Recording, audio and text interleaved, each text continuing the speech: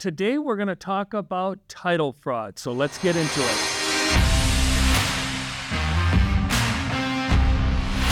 Hey everyone, I'm here with Eric Schroeder. Eric works for Fidelity National Title, and he is going to help us work through some questions that a lot of people have when it comes to title fraud.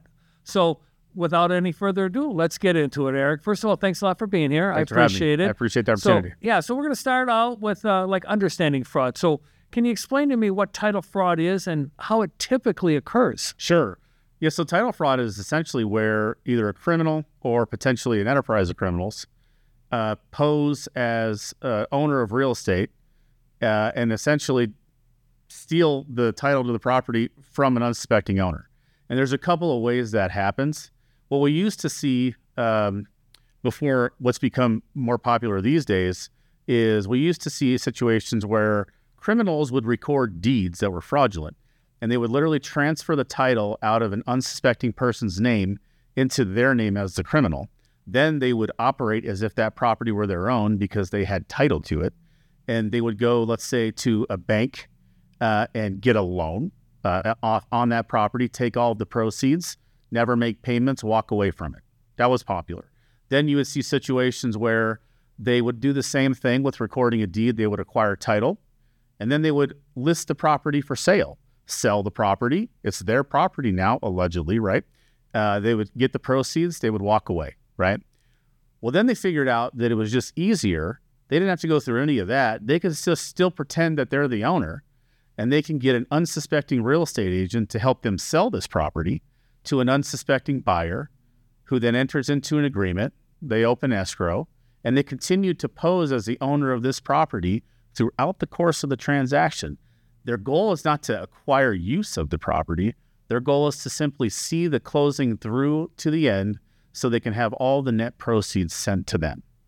And the unfortunate part is that the actual owner of the property will never have any idea that it happened unless they get some help.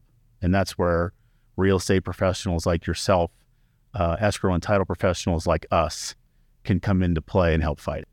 Well, that seems kind of strange. You would think there would be like checks and balances for stuff like that, right? Yeah. Tell me why that doesn't happen. So it's getting better. I think the problem initially was that, we're such a society and an industry that has relied heavily on technology. Mm-hmm. And we continue to push the envelope with technology to create convenience and security. Yeah. The challenge is that we have taken the human face-to-face interaction many times out of the equation. And so in the old days, you could rely upon someone having an identification that had their picture, that had their physical description, and you could be reasonably sure that you were dealing with the right person. Well, nowadays, it's not uncommon for people to never see each other when they're doing business. I've seen situations where the only form of communication that has happened between everybody in a deal has been email. So,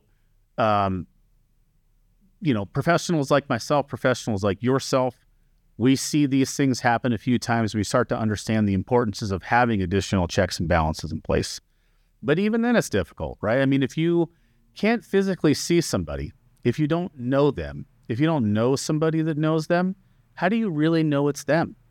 And so that's been the dilemma for us as escrow and title professionals is when we get in these transactions where it looks like it potentially could be an instance of fraud, the work that we have to try to do to verify that the people who are trying to sell these properties are the actual people that own it. And so things that we have started to, put into place over the last couple of years are really educating our employees on looking for red flags, right? Looking for things that when you see them, that doesn't necessarily mean that something is wrong, but it causes you maybe to ask some additional questions or to do some additional research. The popular thing that we had seen in the beginning and really continue to today is these criminals select most of the time a specific kind of property to target. And the real popular ones are vacant land, parcels, and then properties that are not occupied by anybody. And if you think about it, that makes some sense. especially when they go on and they search Pima County. We'll limit it to Pima County, but they go on to search county records. They find properties that are owned by folks, and it has an address as to where the county sends their tax bill. They'll see that address is somewhere else. So when you add that and the fact that the property is vacant or not occupied, it creates a high value target for the criminal because the actual owner is not in town. Interesting. So yeah, it is interesting. So that'll lead me into what I'm going to call a recent trends question: is that has there been any new or emerging types of trends that you're seeing in the industry and in real estate fraud, that especially given we have like digital things like you said, but then we also have this AI. Right. So how are you protecting the people with what's coming down the road? We talk about avatars, where avatars could send a video to a title rep. Hey, I'm Jack Jones. I own 123 Primrose Lane. This is me. You can send the paperwork out. Right. We're really, really at a disadvantage here. Yeah. With technology.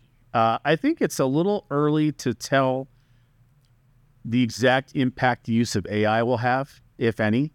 I believe what little I know about it leads to believe that it could be a benefit to these criminals. The thing that really makes a criminal successful when trying to do this is being as educated about all of the facts associated with not only the property, the owners, and the transaction itself. If you think about it, it's not really title fraud. It's almost identity fraud, because the way that they achieve the title fraud is by achieving that they are someone they're not. And so to your point, how does someone in our position know for sure? And that is a real challenge. We adopted a policy last year where anytime we see a transaction wherein the property is not occupied or it's vacant, we immediately draft a letter and we deliver it to the address on the tax records via Federal Express. Okay. And it congratulates them on the sale of their house, thanks them for choosing to work with us, but it also includes a call to action. If this letter is not something you were expecting and you were not selling your property, please call me immediately. And we have gotten some calls, which has been good. Interesting. When we first adopted the policy, we were sending it out in the mail. Mail, you just can't rely upon it. You can't guarantee that it'll even get there. Timing is half the time it goes in a round file, right? I know, but we'll talk about that too, probably a little bit later on how ways people can try to prevent themselves from being a victim. But I think that we may almost have to go back to scrutinizing our mail a little bit, because I think what ends up happening is people fall prey to having their identity stolen, and there may be some little evidence of that may come in your mail. And if you're like me and you just chuck it in the round file, which I'm guilty of, me too. You could end up missing the fact that credit cards got opened in your name, things of that nature. So to go back, the letter's helpful. We try our best to have phone conversations with the actual owner, but the challenge is how do you know it's them? You're given contact information by somebody. Let's say it's them. Well, if they're giving you the contact information and they're criminals, that's worthless to you. So we end up using the internet a lot. We'll take the information that we do have to our disposal, whatever address they have in their tax records. And we kind of have learned to become little internet sleuths. There's a lot on the internet. Yes. I try to have my employees not necessarily go down that rabbit hole on their own because it's time consuming. But what I'll say is if any of these transactions, it appears that, we want to definitely verify for sure with as much certainty as possible that we have the right people involved. So I'll just say to our employees, hey, let our upper leadership do the heavy lifting on that. You give me the info, I'll take the time, or my escrow operations manager will take the time. We'll scour social media, LinkedIn. There's a lot of stuff a lot of people have more about them on the internet than you would think. We'll use skip trace software as well. I have found that probably 9 times out of 10, I can probably find who I think is the actual owner somewhere. And then it becomes, do you have a phone number for that? I mean, I have called people at their place of work because I thought it was them. There's enough on the internet that says, you know what, this person is who I think owns this. So I'll call them up and be like, hey, are you selling real estate? No, really. Oh, is this it? Yeah, that's me. So it kind of goes back to we can only work with what we have, but we really do have to exhaust every option to try to ensure that we are dealing with who we're dealing with. And unfortunately for real estate professionals, they're sort of in the same boat now. There's not necessarily an onus on you as a real estate agent to play the internet sleuth or to be the private investigator. I would never suggest that. But I would say that the more that as an industry we all can get together on trying to do whatever we can to gain as much information about the people that are involved, that would be helpful. Oftentimes it's just a matter of asking these people facts about the property itself. Like, well, where is it? How do you get there? What's it look like around there? When did you buy it? What'd you buy it for? Do you remember? What agent did you use? I mean, sometimes you can start to ask questions. And again, if they're a really exceptional criminal and they have their life history, maybe they pass all those tests. But there are ways that you can start maybe painting a picture for a criminal to kind of back him into a corner. Yeah. And maybe they'll answer something wrong and you'll go, wait a minute, I don't really feel comfortable with this. Yeah. So what are some of the red flags that you're looking for? I mean, you gave me a little bit. What are the big ones that, like, this definitely is fraud? Definitely fraud. So that's challenging. I mean, you used to be able to see them. Criminals, when they first started trying, the first real estate scam that was real big was they were trying to divert people's wire transfers, right? So, you'd have a buyer you're representing, and all of a sudden they'd get an email from what looked like you, or maybe me as the escrow agent, and say, hey, congratulations on your closing. You need to send the money. You need to send it to here. Of course, they were asking them to send the money to a criminal's account. But when they first started doing that, the type of emails they composed, the grammar was bad. It didn't sound like, us talking, and they were easier to spot. Well, nowadays they're much more sophisticated. Most of these criminals we found are housed in other countries usually, but they enlist the assistance of people in the United States to help them all the time.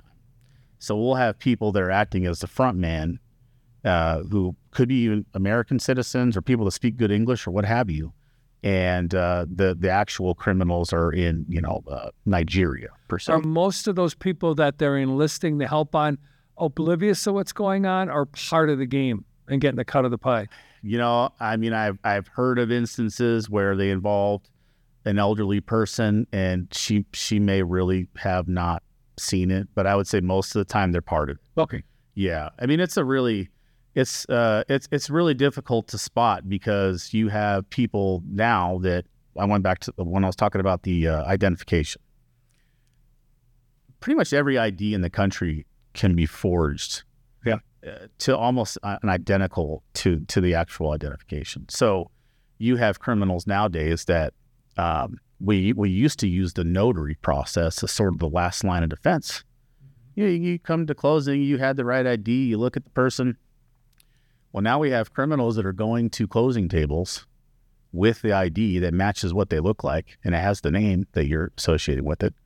And so to go back to your question about red flags, I mean, the big one, obviously, if it's vacant or unoccupied, that's not necessarily a red flag, but we have a protocol now. We definitely need to make sure that we're dealing with the seller. If there's been recent changes with the Pima County assessor for that tax mailing address, that's a red flag, because unfortunately, they're working on this. I'll give the county credit that they're working on trying to help fight this as well and making it more difficult to be able to go change records with them. But up until then, it was just a matter of filling out a form and sending it in. There was no real check about ID or anything, not that I'm aware of anyway. And so that's always something that'll raise our eyebrows a little bit. If the people involved insist on communicating via email only, that's weird. That's happening a little bit less now. Now criminals are a little, like I said, they're enlisting people that can do a good job pretending they're somebody they're not. So phone and text.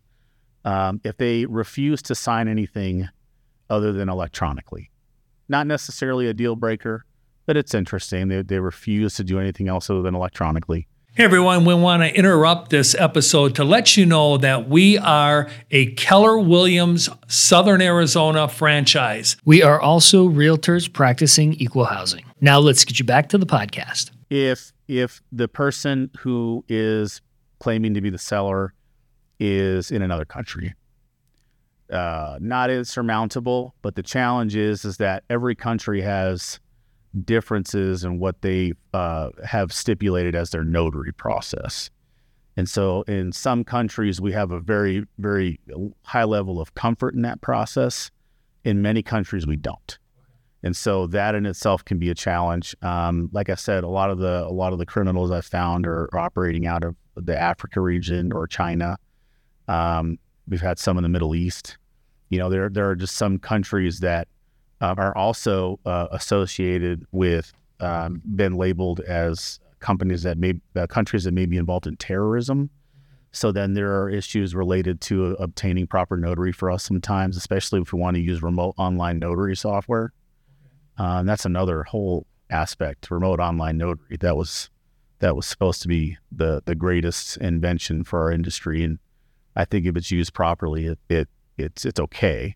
But again, you're just removing every level of the face-to-face interaction for convenience at the behest of security and many. Do you think there's ever going to be like steps taken for individuals to protect themselves from becoming victims? Like, okay, here's my deed and here's my fingerprint. So I was actually going to talk about that. So I do think that there would be some benefit if there were some changes that were made, and it may require legislation on the process of related to the notary itself. California requires a thumbprint. The problem is they require you put your thumbprint in a book, right? And what does that do? Like, there's no real-time database associated with it. I guess that's called biometric identification. And again, it kind of goes down to whether or not, you feel you're comfortable with having. Yeah, I think there are a lot of people would resent the fact that their fingerprint's out there. Right. And is it a digital fingerprint, right? And can that be scammed away? So now they've got.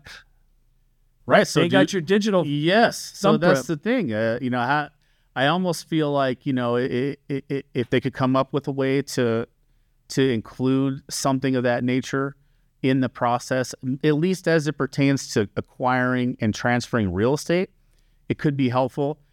In lieu of the biometric identification piece, there is something that is utilized with remote online notarization that is called dynamic knowledge-based identification. And the idea behind it is that before you actually sit in front of the notary on the screen, you are sent a session to log in, and you have to answer questions about your credit history that only you should know.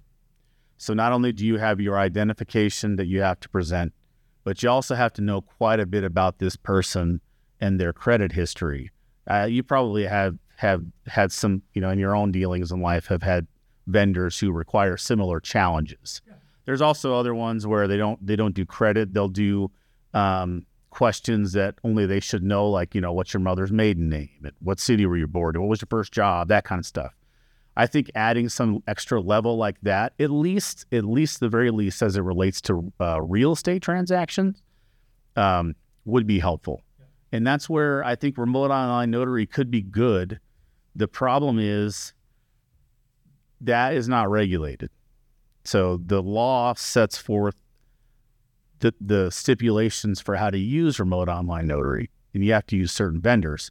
The challenge is that the Pima County recorder, if they get a document that has all the proper signatures and seals, they don't vet how they were acquired. It's not their job. Right.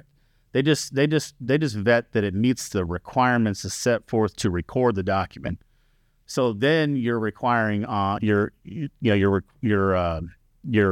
leaning on the fact or relying on the fact that whoever performed that notarization did it properly.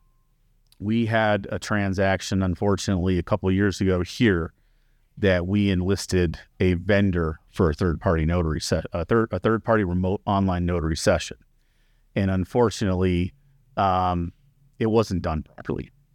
And so, part of having that remote online notary is that a video recording of the session has taken place. And I went back and looked at it, and it was pretty bad.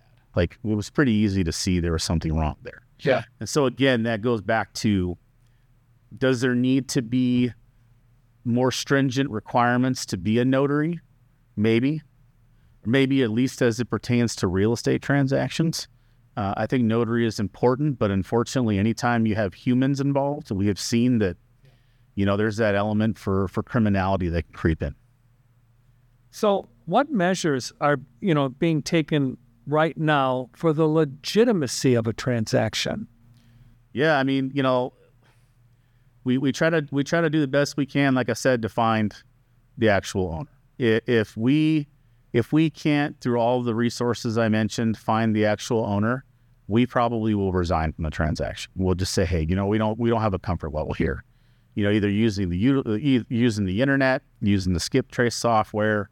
I've even found situations where I've been able to identify people that I believed were relatives of the person because I couldn't find that person.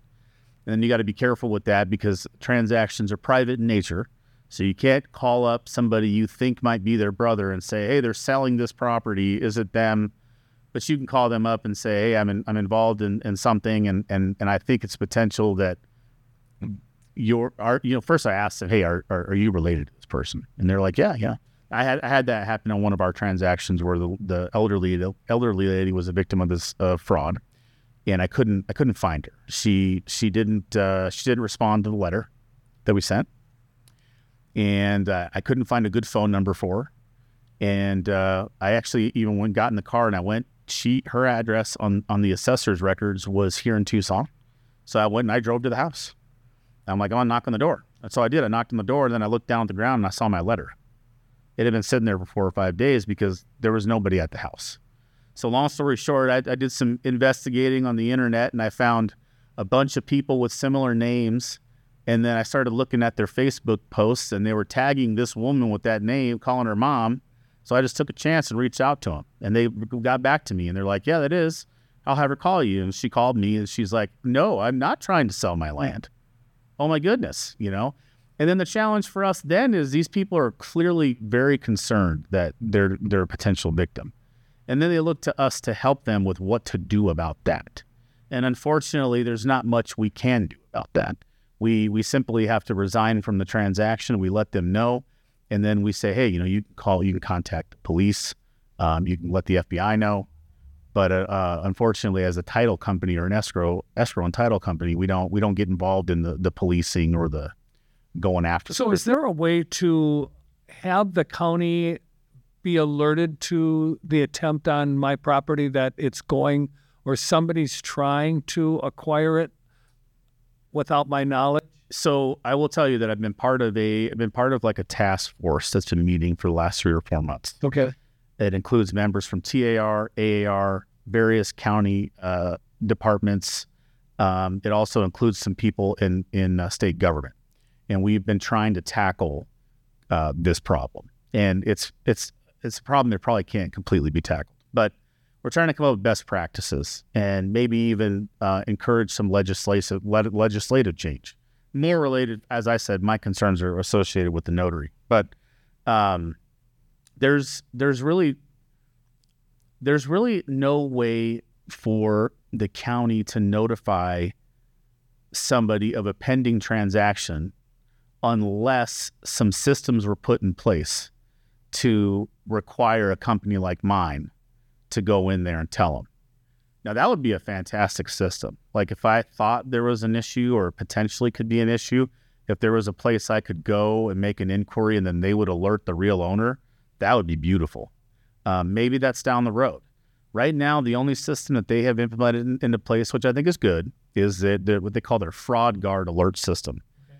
The challenge with that is you sign up for it. It's elective. It's not required.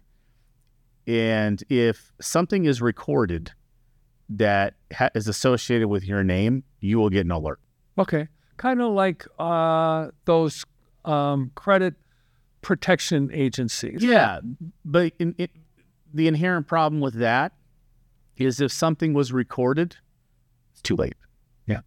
So to your question, Is there a way to alert somebody before it happens? Not at this time. But I'm hopeful that now that you said that, I was just thinking that would be really neat if somebody could come up with some sort of way. Some private industry and then sell the software to the counties. Yeah, I wouldn't doubt maybe somebody's working on that. I don't know, but that would be a good idea. Pretty cool. It would be. Well, Eric, I want to thank you very much for coming in and helping us get at least a generalized understanding of what a title fraud is. Absolutely. And that we should probably check on a regular basis that things are good, like maybe once a year, call a real estate agent or even a title company and say, hey, is this property in my name still? Yeah, I mean, I think that would be Kind of good. like changing your batteries out in your smoke Actually, detector. Absolutely. And another thing I would do is, if you have property, especially property that you don't occupy, whether it's land or maybe a vacant residence, if you have the ability to periodically visit the site, that's ideal. Okay. Because, somebody could throw a for sale sign up in front of that thing and close quickly and take it down before you ever knew. So if you can't do that, in lieu of that, maybe you get to know your neighbors a little bit and you say, hey, I have no intention on selling that thing. If you ever see any weird activity or any activity at all, please just call me, And then also, keep checking your county records. I think the county is going to come up with a system also that will alert you if somebody makes a change to the address. So I think in closing, there are some things that are being worked on actively by various members of our industry to make things better. But to your point, the more you can do as an owner to just be aware of that, check on your property, check on the things you know about yourself, open your mail. Doesn't look like it belongs there, especially if somebody opened an account or something in your name. And hang on, just hang on to your personal information the best you can. That's what I would say. Great, Eric. Thanks a lot. Thank you. Appreciate it. And anybody, if you're looking to sell your house and you need a title company, come to Fidelity. They're the best. Absolutely. Until next week, have a great day. Thank you for listening and watching the Nitty Gritty of Real Estate podcast here with the Tom J. Krieger team of Keller Williams, Southern Arizona. If you are interested in buying a home, selling a home, or even investing in real estate, we have 5,000 agents across the country that we can connect you to. If you need any free resources, feel free to check out our website at www.thetjkteam.com. We hope you have a great day.